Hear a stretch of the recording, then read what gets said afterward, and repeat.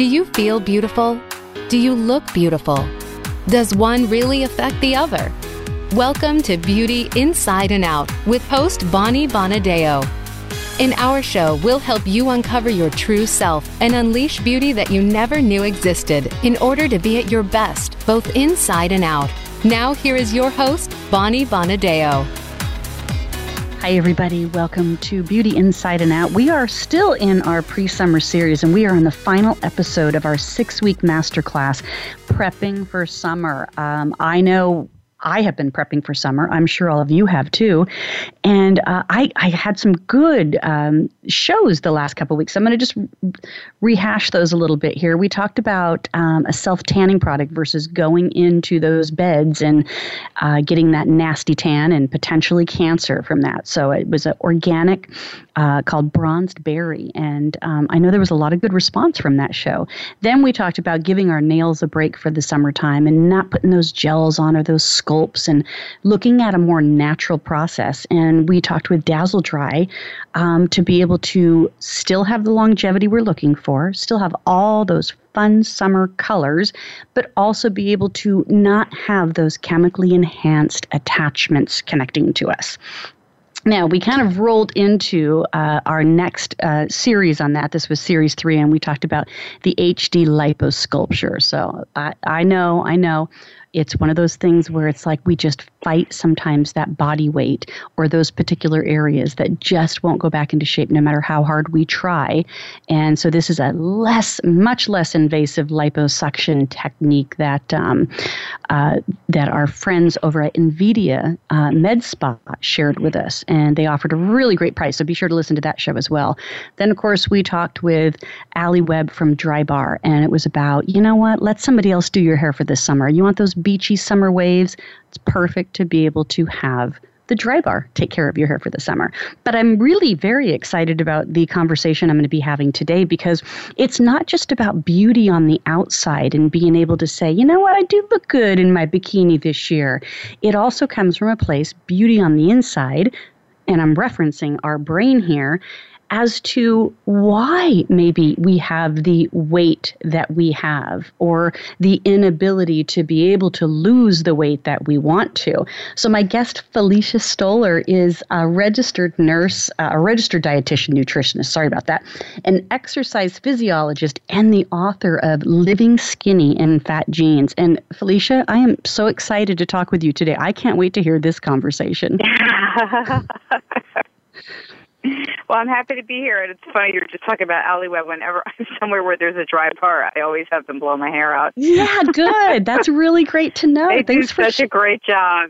Yeah, thanks for sharing that. You know, in this pre-summer series that we're doing, it was like I was really looking for the most natural ways for us to just be ourselves for the summertime and not have to feel so put together. I missed one of my guests that's actually on there as well, and she's a 3-time award-winning makeup artist. And she really talked about, you know, cleansing the skin really good for the summertime, doing a lot of exfoliation and keeping the makeup light. We don't need all this makeup on in the summertime. So I love all the conversations that we've been having in this pre-summer series. But I saved you for last here because there's such an interesting concept and dialogue to what you're going to be sharing with us. And, you know, I know that, you know, living skinny and fat genes, and genes is, you know, spelt with like our DNA genes. Right. And so I can't wait to hear about the book and obviously more, but there's this psychological thing that you're going to be sharing with us in regards to our weight and what our brain weight is. Right. So I love that you call it kind of this mind over matter, and you're going to be sharing some tips with us. But, you know, before we get into all of that good, juicy content here, I wanted to just find out, have you share with our guests a little bit about yourself and, you know, how you started out in this, you know, this track of being a nutritionalist and the discoveries that you came up against in regards to maybe your own body and your own mind. Well, I will tell you that this is a profession of love, that this is my third career, so clearly I wanted to do this. I ended up going to somebody with very similar credentials to myself, and she changed my life. I was getting bad advice from the trainer at the gym when I was living in New York in my 20s, and I wasn't meeting my weight goals. And, things change. Your body changes, your time changes, meaning your availability to work out, when you're a college student versus, your first job after college and working crazy hours in Wall Street, my life shifted, and things shifted, and I just couldn't take for granted that I had the metabolism of a 16-year-old, teenager anymore. Yes. So, and then, being exposed at that time, there was no internet, so being exposed to things in magazines and newspapers and, what you maybe would see on TV or on the radio was really what, was really where I got a lot of my information from. And I went to this dietitian, exercise physiologist, and she changed my life. And I sent her so many patients.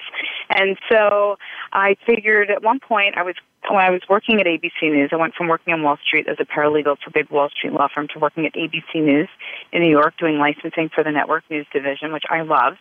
I thought about getting a master's in journalism, and somebody said, why don't you go back to school for something you're passionate about and see if you can't work it back into media? And that's exactly what I did. And I worked full-time during the day.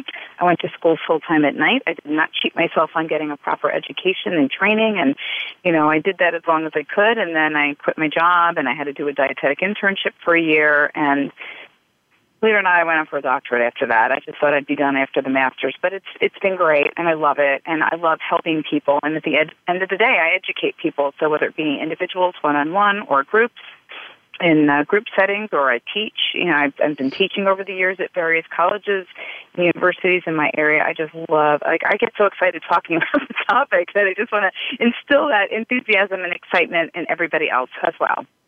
Well, that's a fabulous story. First of all, that this is your third career, and I love that you've connected with it because you're really passionate about it. And yet, I think this is really possible for a lot of people to be able to take what you were an expert in previously and figure out how to apply it to a new career choice. My executive producer, Robert. He's a fantastic guy, and he sat down with me one time because I have multiple businesses as well, and they all kind of fall under the umbrella of beauty, but they don't have to. The conversations can go well outside of beauty. It just seems to be that track that I made the most connections in, and of course that's how I started out, was in the beauty industry, outside of high school and college. But he says you got to box your paints. Really utilize what those expertise are from one arena into the next arena. And it sounds like you've done a fantastic job of being able to do that and really, gain as much momentum as possible, but also your love for sharing it too. So, so when you were talking about teaching some of this stuff, do you do your own events? Or is it mainly at colleges? Well, I'm keynoting, for example, at the Today's Dietitian Conference in New Orleans in a few weeks. So I'm doing that. I've taught at community colleges and state colleges. I was teaching exercise physiology at Rutgers for 4 years. I'm finishing up a special project right now, and I'm pitching some TV shows right now. So I've just had a lot of stuff out there. Yeah, I love that. So, we reach this particular age, and things start to move around. I hit that big age. Yes. Oh my God. I'm telling you, and it's and I really feel like I probably do have a fairly decent metabolism, and I really attribute that not only to my genes, my family genes, but I was a very active child, a competing gymnast, and so for me, it's kind of like I trained my muscles in a particular way. But I want you to help me define when you said, that you're an exercise physiologist. What exactly is that? Well, an exercise physiologist is somebody, it's more than it's like a personal trainer with a degree. That's that. Basically having the proper training to understand the anatomy and physiology of the body, to understand how exercise and movement impacts the body on from the neurochemical level, on, starting in the brain all the way through your through your muscles, through your entire circulatory pulmonary system, your cardiovascular system, just really understanding how movement affects the body, best ways to recommend exercise, how to deal with special populations and physical activity. And so it's a fun field to be in because, I knew, like I said, I started off saying that I was getting bad advice from the trainer at the gym. I didn't want to be in a position where I would be counseling somebody and they would say, well, my trainer told me X, and I was telling them why. So I wanted to be able to say, hey, I understand that. And actually early on in my career, I used to work for New York Sports Club, which I think they have I forget what the parent company was, but I helped them create an in-house personal training program, and then I was teaching trainers how to be trainers. And so, it makes a big difference when you know how to do it correctly. And and there's certain applications for it, like in cardiac rehab, for example, understanding how exercise affects somebody with diabetes, if they're taking insulin or if they're taking insulin or if they're on medications for type 2 diabetes. It's really understanding, how exercise impacts that. I've had all kinds of people come in with interesting ailments, and so, I look at both the physical activity and the food and sleep and stress, and we try to work towards helping people get to their health goals of where they need to be.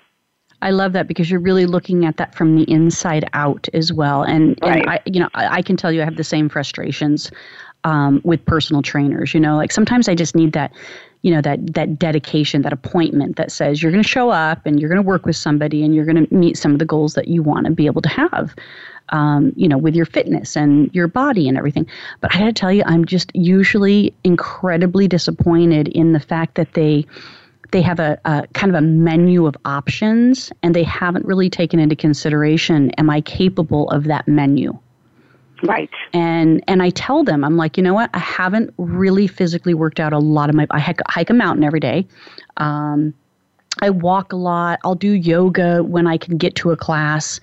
But, to like go in with a personal trainer where they kind of really put you through that other approach, those other muscles, those other body, movements type of thing. I always tell them, please don't work me so hard that I hate you tomorrow. All right. Because if you do that, I won't come back. I really, honestly, make it feel good enough for me that I want to come back. And inevitably, that's it's what like we used to say. I used to say to the trainers all the time, if you hurt somebody, they will not come back. It's true. And they will not be your clients anymore. There's the psychological part of it right there. And then, of course, they didn't listen to me. And if they didn't listen, then I feel like, do they have my best interest at heart in order for me to be my most healthy? And, am I putting myself at risk? Am I going to injure myself and then really regret, which, I won't say their name, CrossFit, but it was that same thing. Like they pushed me, I went in with a friend for a free trial and I hurt myself with what they were pushing me to do. And I knew better. Right. So okay, well that makes a lot of sense to me. So, you're a very well educated exercise physiologist, and I like that because I think that we need more of this, especially since we're considered such a obese society here. Yeah. Yeah. Well, I always kid around and I say, well, that means I will be guaranteed employment for a very long time. I know. And make fun of it, but, there is a lot to be said for that. Well, there is a lot to be said.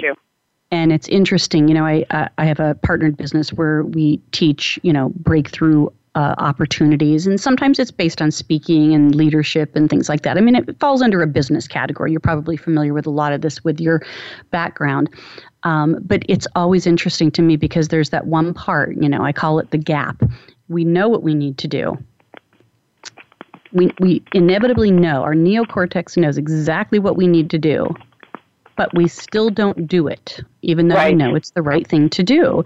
Right. And so where's that big gap that's happening? And what you're saying is that this big gap might possibly be in our brain and in our genes. And your book, Living Skinny and Fat Genes, really talks about that weight fluctuation and why we might be challenged with it and stuff like that. So give us a little tidbit. We're going to be taking a break here in a couple of minutes, but I want to hear a little tidbit for all my listeners right now to be able to kind of entice them, because we're going to get right to the high quality meat and potatoes, if that's the right thing to say. Well, I mean, really, it's just about not blaming your genes for why you think you are maybe like not where you want to be from a health perspective, that there's a lot that we can actually take control of on our own. There's a lot to be said for the choices that we make and our health outcomes. So I don't want people to think like, well, there's nothing I can do about it. I got fat parents. There's nothing I can do about it except to suck it up and deal with it, because that's not the case. No, because for some reason they got fat. Right. Yeah, right. Yeah, and right. and I like that in your bio there was this TLC groundbreaking series that you did, Honey, We're Killing the Kids. I'm telling you, as a mother, I do feel guilty about some of the choices that I put in front of my son. Now he's 18 and he's making some of his own decisions, but. Well, I come from a family of fat people, so I've certainly done my fair share of being able to counteract what might be in my genetic predisposition. Interesting. And so at this point, you have a healthy weight and a healthy lifestyle, I'm sure. I've always been really, I think there were maybe 2 years in my 20s where I was overweight. And even after I had children, I my first pregnancy, I only gained 25 pounds. I gained 35 pounds with my second pregnancy. And within a year of both pregnancies, I lost all my weight, and I was back to my pre-pregnancy weight. And, I'm not one of these women that made that excuse like, oh, well, for every pregnancy, I'm going to keep an extra 5 to 10 pounds on me. Nope. None of that. Interesting. I put on 50 pounds with my son. Wow. Yeah, there was a lot. It was a lot. And I was on bed rest for a good portion of it. And I kept thinking, I got to be careful what I'm eating. But then I wasn't, interested in starving myself either, as I was, trying to keep him healthy.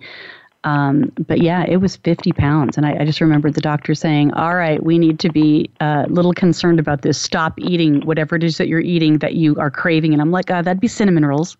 Right. So yeah. Oh my God, I know. But again, I did lose pregnancy cravings.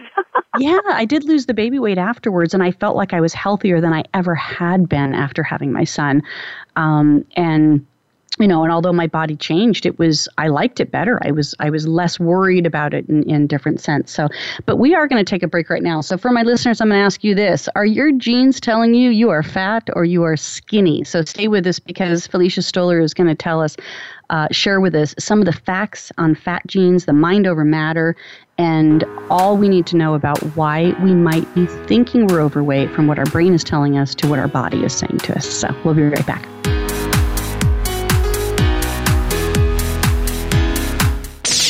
The Internet's #1 talk station. #1 talk station. VoiceAmerica.com.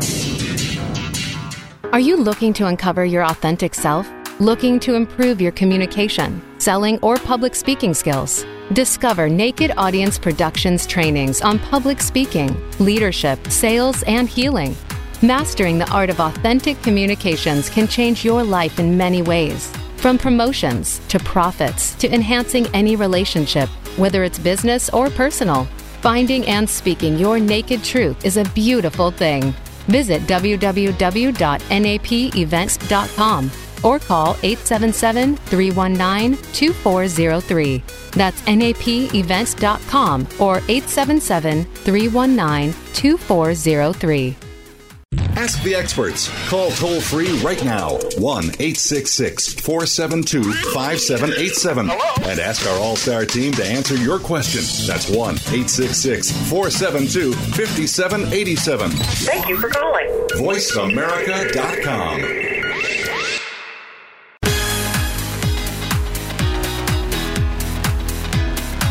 You are listening to Beauty Inside and Out with Bonnie Bonadeo. If you have a question or comment about our show, please send an email to bonnie@bonniebonadeo.com. That's bonnie@bonniebonadeo.com. Now back to Beauty Inside and Out. Hi, everybody. Welcome back. Okay, so my guest is Felicia Stoler, and she is a registered dietitian, nutritionist, and an exercise physiologist. She's also the author of Living Skinny and Fat Genes, and we've been talking about how the brain is saying you might be one way, even though your body is telling you another. And, of course, I want to hear more on this, Felicia. Like, how does this... Because it sounds like a contradiction going on here. So how does this contradiction happening, and what are the real facts on fat genes?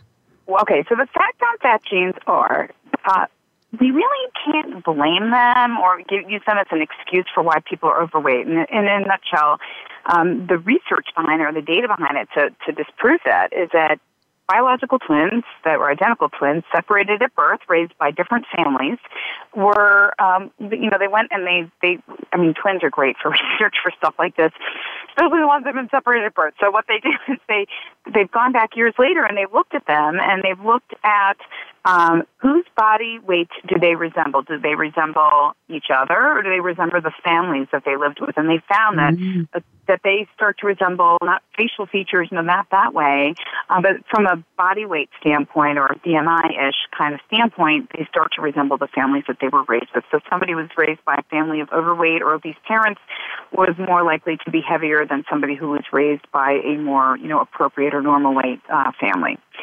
So that's how we know. I mean, these are people that have almost identical genes, right, raised in different sets of circumstances. So, wow. So, that's a little bit of what we know. And then, I know I said before I was raised, I am from a family of overweight people. And, I used to sort of blame my genes, but the truth is I look at the way my family members eat and they eat like fat people eat, like they just overeat. And they overeat and they overeat and they don't do any physical activity. And, 100 years ago, overweight and obesity was not a problem in this world, and now it is. And it's because, we have excess food. We have food available all the time, especially in the U.S. Food is very inexpensive. And, what it really comes down to is what are the choices? What foods do you choose to put in your body? I mean, so this is where the mind over matter comes in. What do you choose to eat? Do you want to eat more plant-based nutrition? Do you want to eat fruits and vegetables? Or do you want to, eat your green beans fried, and have all your potatoes always fried, and getting vegetables fried. I think French fries are the number one vegetable in the U.S. Oh my gosh. And that certainly doesn't really, I'm not even sure that we should be qualifying it as a vegetable anymore, but it is the temptation's always there for me too on the French fries. Right. That's right, for sure. Right. Yeah. And so I love that. That's interesting information for sure that, if you were raised in a different family, you modeled that more than you modeled maybe what your genetics are. So, okay. So first and foremost, stop blaming your genetics. Stop blaming your genetics, right. Yeah. Make choices. Our brain, what sets us apart from animals is that, we can choose to do things, right? We can go to a grocery store and we can choose healthier options. We can go to a restaurant and choose healthier options, whereas animals just eat whatever around and available, right? So we have freedom. And it's choice. not like they're starving to death or they're dying off by the drones. They're surviving. Right. That's right.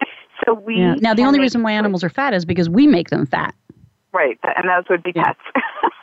Yes, right. Those would be our pets. Okay. So, all right. So let's talk about then some of the things that we can do. I mean, right now, I started kind of eating more paleo because, I do need meats in my diet. I'm not somebody, I love vegetables, but I'm not somebody that can just be a vegan or vegetarian type of person. I need a little bit more substance. But I've really tried to cut out, the carbohydrates, the processed foods, sugars. I noticed the first couple days it was, craving it. But then after a few days, I didn't crave the sugar as much. And, on Sunday, I ate a little worse than I have in the last couple of weeks and stuff like that. Now, I'm not losing weight on the scale, but I can tell already that my clothes fit differently. Well, are you exercising? Yeah. I mean, I'm definitely hiking the mountain and being more, mobile. Right. I need to be more mobile though because I usually always do that and eat bad. So now I'm eating good and doing the same exercise. So you're telling me I need to up my game? Well, no. I was just asking you. No, you were saying that you weren't losing weight on the scale, that the numbers weren't changing. I find sometimes people use the number as the only parameter to gauge their success. And I had a young girl in my office a week or two ago, and she said to me that she was concerned that the numbers weren't going down quite as much, but she went down 2 clothing sizes. And I said, well, that's because your muscles are getting bigger, and muscles weigh more than fat. I mean, a pound is a pound is a pound. Let's start with that. But as muscle displaces fat, which we want it to do, it weighs more. So, but it takes up less space. And, so we're round. Everything on our body is round. So the circumference of our limbs, our waist, gets smaller the more tone and fit we become. So that's where, we're looking for different sorts of ways to measure change. Mm-hmm, good. So what are some of the things then that we can do to be more healthy and, to stop believing that just because I've had a kid, just because I'm at the age I'm at, just because I'm in, menopause, that I can't do anything about this excess weight? Right. Right. Well, so, again, like I know you were mentioning that you're doing paleo. I really do want to encourage people to eat more plant-based nutrition because I've been doing so many food journals like over the last 20 years that I've been in this field. And I do notice that most people don't eat enough vegetables, enough fruits and vegetables and whole grains. And so, like, if you can tolerate them and they're not an issue for you, I think you should be having more of that. Drink water. That's important. Get in a good amount of physical activity and make sure you're getting adequate sleep. Sleep is the time when your body recharges, repairs, renews. It's like we all plug in our phones and our devices overnight to charge. That's when our body has the opportunity to charge. And I think that's really key. I've learned a lot more over the years about stress and meditation and how important that is, that stress and the hormones related to stress create a lot of problems and distress for people. So, a lot of people use food as a drug. I mean, we can talk about that too, that people use food when they're sad. They use it to stay up to study. Students use it to stay up to study. You go to a movie theater. You sit there, in a movie theater with the largest bucket of popcorn, and the movie's going on for 2 hours, and, that popcorn will be gone after 2 hours. So, It's true. Yeah. I recommend choosing smaller portions when you can, sharing things when you can. If you know you're going to be in a situation, it could be a movie theater, it could be going to a restaurant where they've got like great bread on the table and you just cannot help yourself because you're just going to devour it.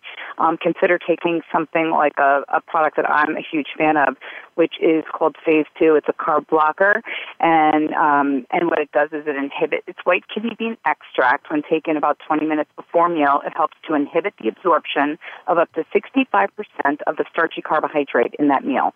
So for people that, that big bucket of popcorn becomes like a bucket of popcorn that's half the size, Instead of 1 cup of pasta, it's like the calories of equivalent of half a cup of pasta. And it's great to think about the fact that, it's like one object of nature, a white kidney bean is going to inhibit the absorption of, some other plants. So, and just for folks, to make it real easy, it's available at Walgreens. There's a brand called Natrol. They've got a purple label, and it's under Carb Intercept is the product where people can find it. But, they have it at GNC and Vitamin Shop, and now Nutritionals, there's all kinds of companies that sell it. So, I think it's an exciting product, and for people that are really trying to cut back and want that little extra to help them out, I think that's, one of the safer things that you can do in terms of, trying to cut back your calories. What about just like, these diet pills that they advertise on there, hydroxycats and... Oh, those are bad. I haven't seen diet pills really other than that stuff in a really long time. Like, do you remember when we were younger, there used to be so many diet pills on the market. Uh-huh. Dexatrim and all those other things. I was saying to somebody, do you remember that stuff? Like, they don't I remember that. And I tell you, though, the weird thing was some of those things really worked, but then they found out how dangerous they were. Right. Yeah. Right. And so really it's better, I challenge people to look at weight loss in small increments, to look at health goals in small increments. Don't think you're going to lose 50 pounds in a month or two. Look at losing it over a year or two. Look at things in small measurable goals. So if you have 50 pounds to lose, start with 5. Then go to the next 5 and then the next 5, because it's so much easier to manage the small goals. If you don't work out, don't make a goal like, I'm going to the CrossFit gym and I'm going 7 days a week, because you're not going to. And you'll probably go to the CrossFit gym and hurt yourself the first day and then you'll never go back.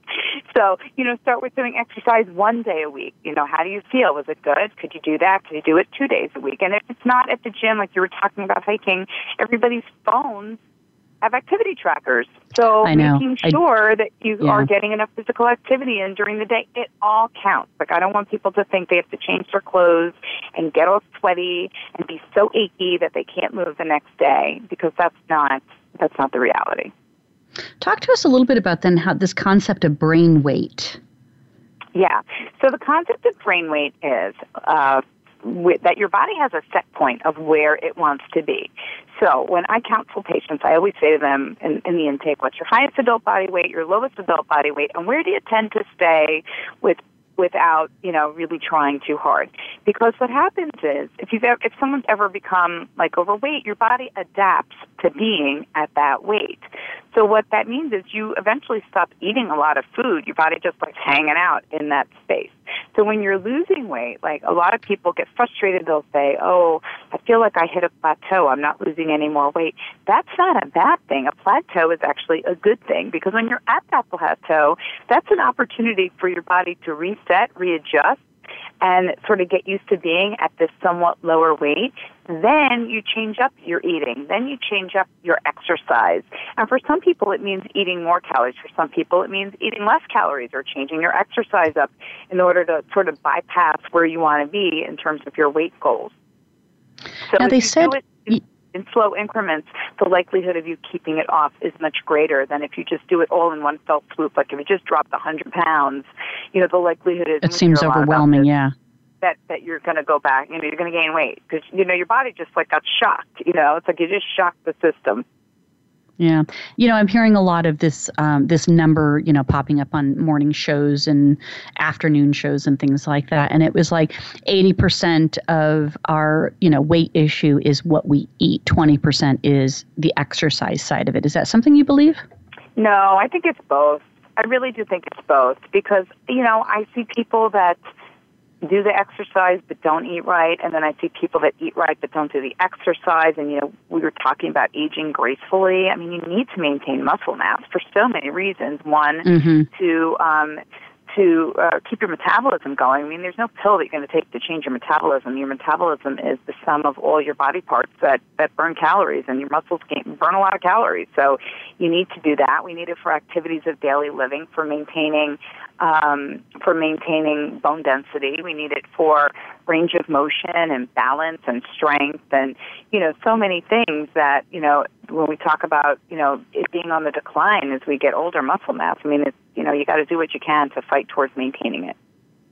Right, because that's going to keep our metabolism up and everything. Yeah, and I noticed that. It's like probably because I'm doing less of an overall body workout, I'm noticing my muscles are much more laxed. And, and then I'm kind of like, ooh, I got to start working on that there. Yeah. It's, and I agree with you, I think, on that 80-20 rule type of thing. I mean, I'm sure it applies to some degree, but it kind of is twofold for me. I can work out, and I then, I get more of an appetite. So then I feel like I'm eating more and, I'm trying to sustain my body. But if I'm working out, I feel like I'm going to eat healthier, or I'll do it the reverse. I'm going to choose to start eating healthier.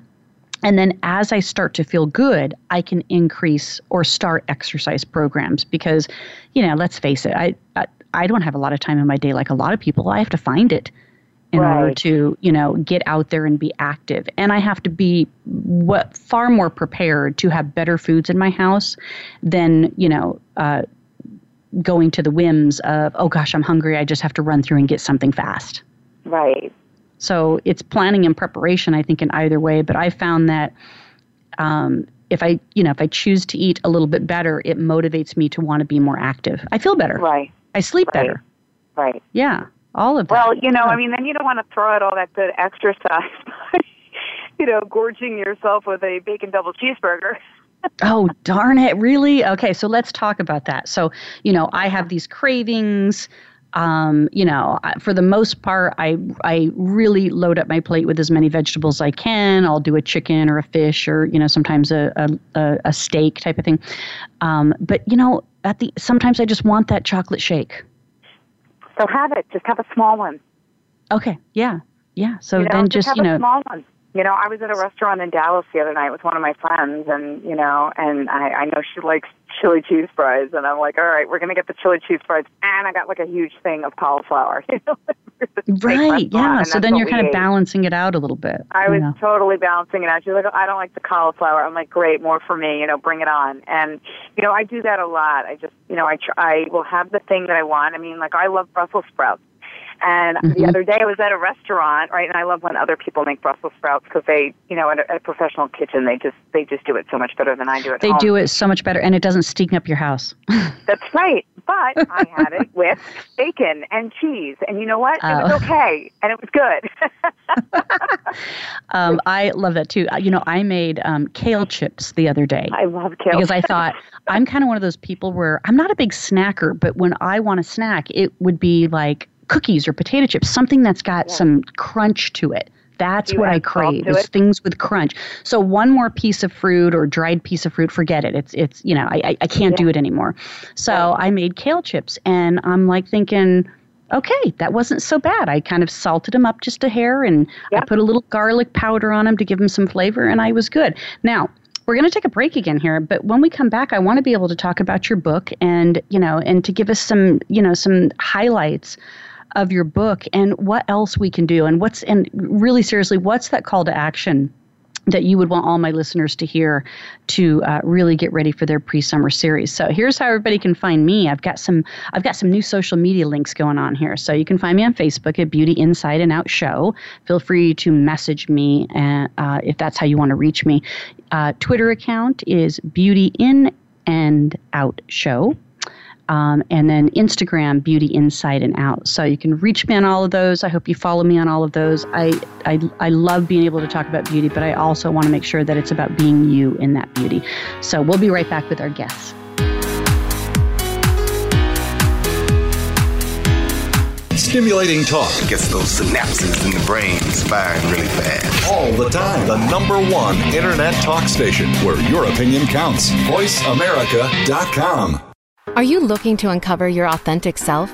Looking to improve your communication, selling, or public speaking skills? Discover Naked Audience Productions trainings on public speaking, leadership, sales, and healing.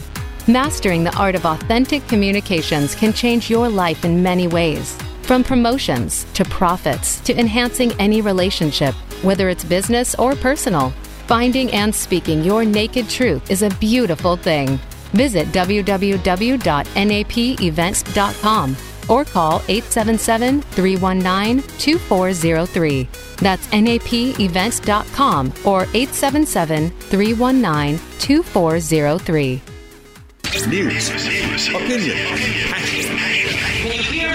your voice counts. Call toll-free 1-866-472-5787. 1-866-472-5787. VoiceAmerica.com.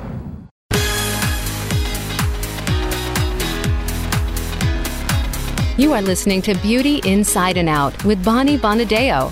If you have a question or comment about our show, please send an email to Bonnie at BonnieBonadeo.com. That's Bonnie at BonnieBonadeo.com. Now back to Beauty Inside and Out. Hi, everybody. Welcome back. Felicia Stoler here. She is my guest today, and she is known as America's health and wellness expert. She's got she's got all those letters following her name, far more than I know about them.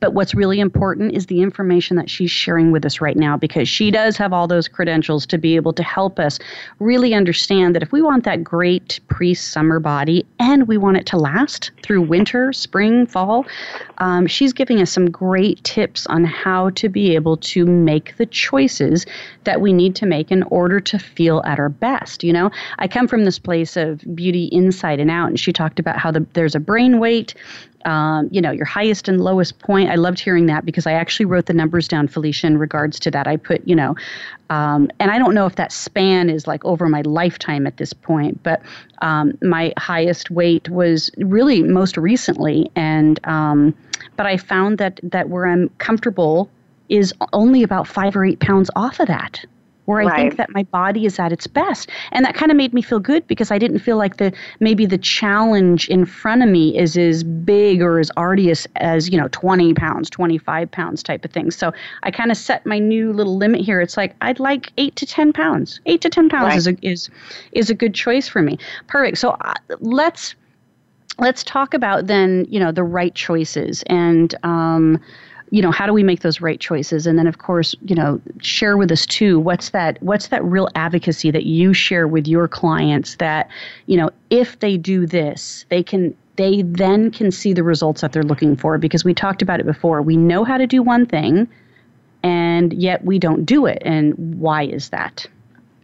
Well, I think it's about, setting realistic goals for yourself and making small changes. So again, like we were talking before about portion control is a big one. Something like drinking water, start with 1 glass a day and see if you can do that for 5 days, and then you can add a second glass of water in, when you're going out to eat. I find that's where a lot of times people have the biggest struggle, maybe it's sharing food with people, or instead of ordering an entree, ordering a bunch of side dishes. We like to eat off of little plates and try. I personally like to order a lot of little dishes. This way I can try lots of different flavors instead of being stuck with one thing that maybe I didn't like all the choices on the plate. And then overeating it because it's a plate full. Yeah, and I'm a big fan of basically taking an oversized plate full of food and cutting it in half and only eating half of it. I'm a big fan of reusing food, and that you take that home and eat it again, and not dealing with food waste and throwing food out. But think of it as another meal that you can heat and eat. And I love that. And if you don't think you're going to eat it, you can freeze it. There's so much to be said for freezing food. And I do that. As a matter of fact, yesterday, I just came home, and I know sometimes everything starts to look the same in my freezer because I'm bad about, labeling it, because I just reuse my containers over and over again. And I was like, okay, I don't know what this mysterious food is. And it turned out, like, after I heated it up and thawed it out, it was acorn squash, and it was cooked, and it had brown sugar and a little bit of, and it had some cinnamon and nutmeg in it, and it was yummy. And I was so happy to have that.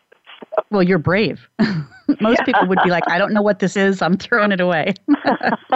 It's like Russian roulette of food. It's like, okay, what's the mysterious container in my freezer? What's it going to give me? Soup, tomato sauce, or, is it a marinara that I made, or is it, something else? Yeah, no, I'm a big fan of that too. Like, cut the meal in half right away and don't overindulge. And then, I'm a big fan of leftovers. Like, I like it the next day because, when I'm working from my home office, and then it's like, oh, I have dinner from last night. That's lunch today that, I can do. I found that if I'm cooking vegetables, they heat up nicely the next day. So I feel like I'm making better choices. And some of these statistics here that are startling, like Latina women are first ranked of being the most overweight, and African American women most obese, and that's in the United States. So we do have a weight problem. And so what are some of the other things that you share with some of your clients to be able to kind of, manage this whole process? Well, be kind to yourself. Be careful of getting too much information off the internet and, really like bombarding your brain with too much information. Trying not to make so many rules.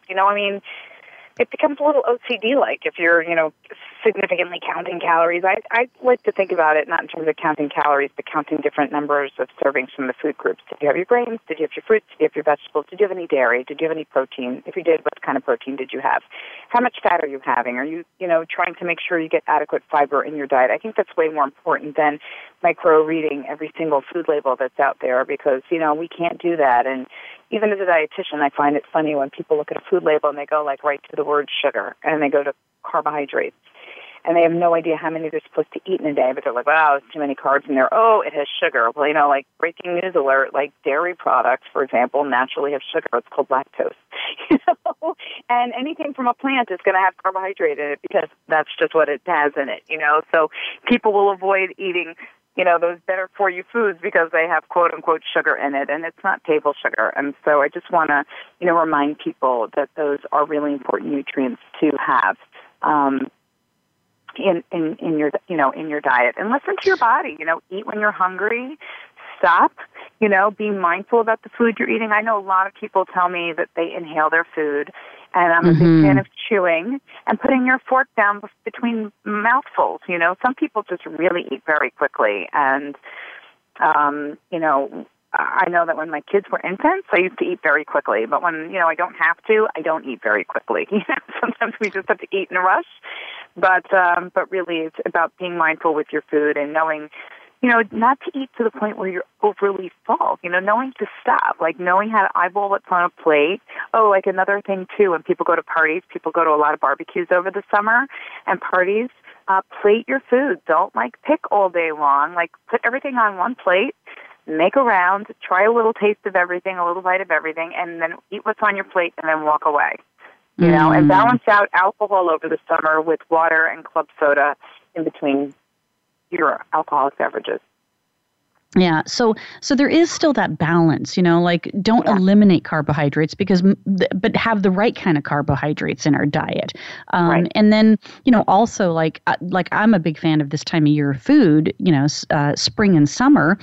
because, I love the fruits. I love, the vegetables that come out. I think I have a more difficult time in the wintertime when it's more white foods or flat foods, or it's not as exciting, not as colorful, and not as exciting. You get more earthy foods. Yeah, right? Like you get more you get tree fruit versus melons and berries, and you get more like potatoes and squashes than you would get tomatoes and zucchini and eggplant. Those are more of like our summertime vegetables that we get.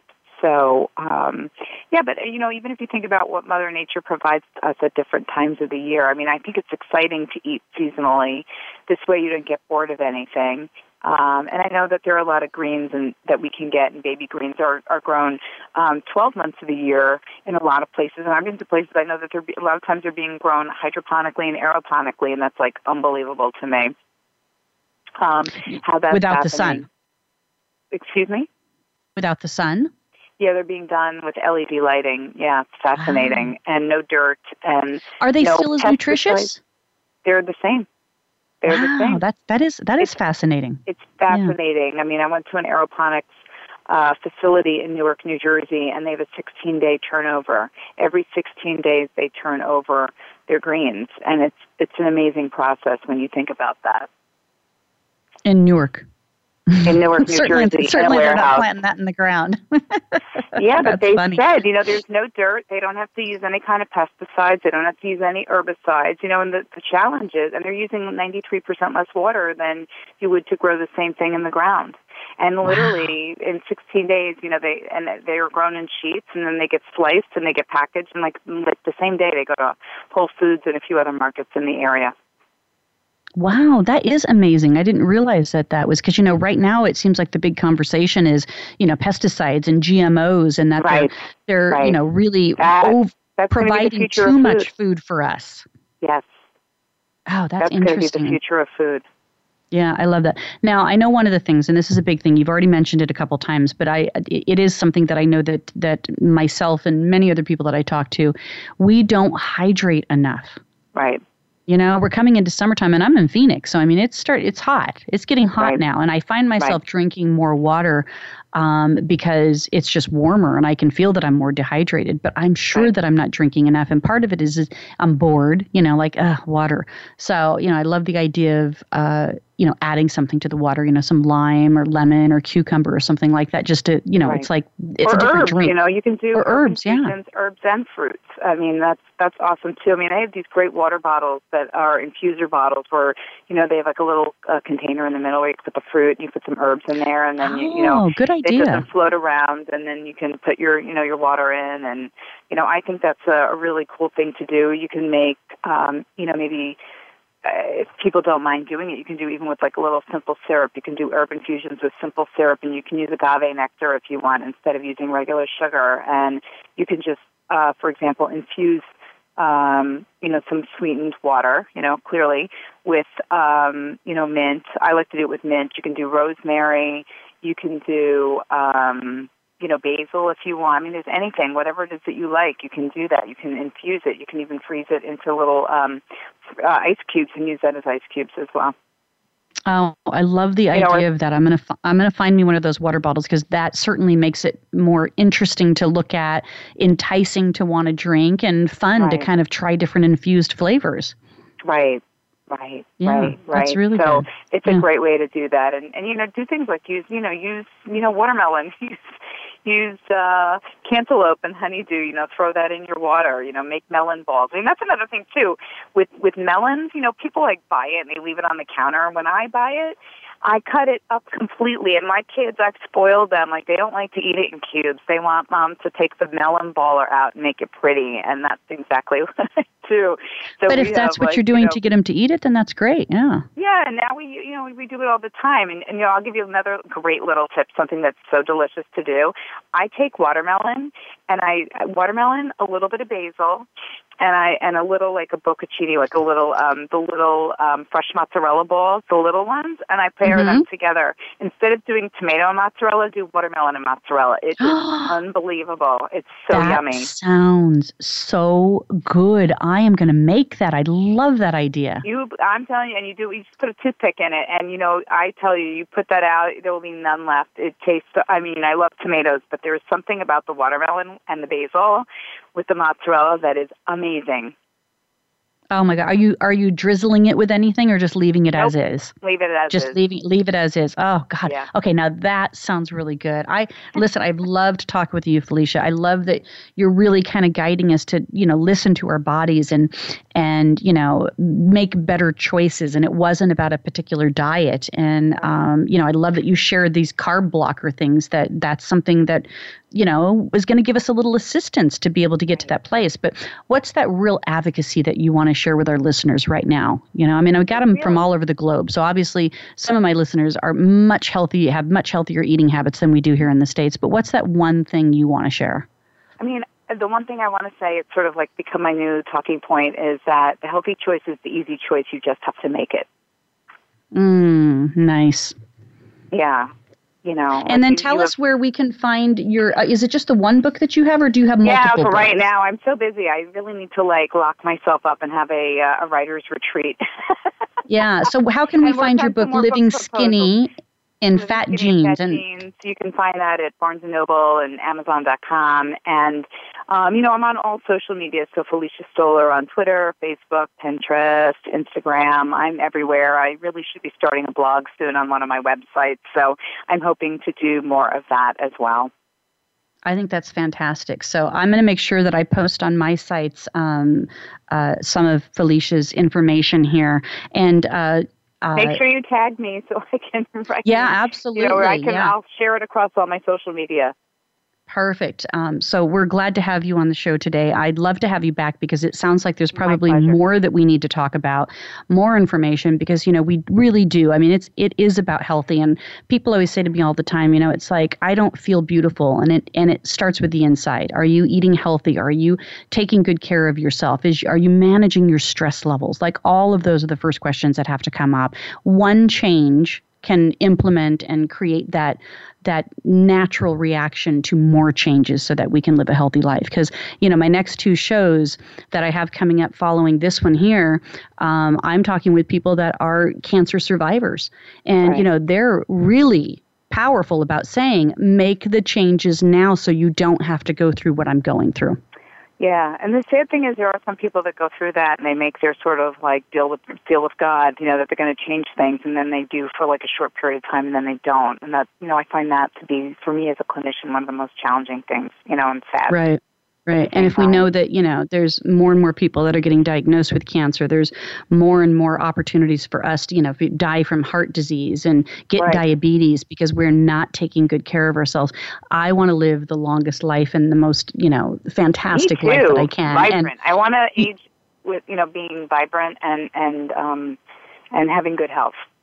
Perfect. Good. Well, you've been a wonderful guest, Felicia Stoler. You can find her book was it on Amazon as well as Barnes & Noble? Amazon, yeah. Perfect. Yeah, Living Skinny in Fat Jeans, and I'll post with Felicia on my my social sites as well. So if you have any questions, you want to find out more about this, please follow me on Beauty Inside and Out Show, on Instagram, Beauty Inside and Out Show, Twitter, Beauty In and Out Show.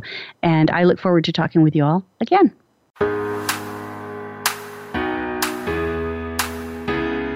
Thank you for listening to Beauty Inside and Out. Please join your host, Bonnie Bonadeo, again next Thursday afternoon at 5 p.m. Eastern Time, 2 p.m. Pacific Time on the Voice America Variety Channel. Have a great week.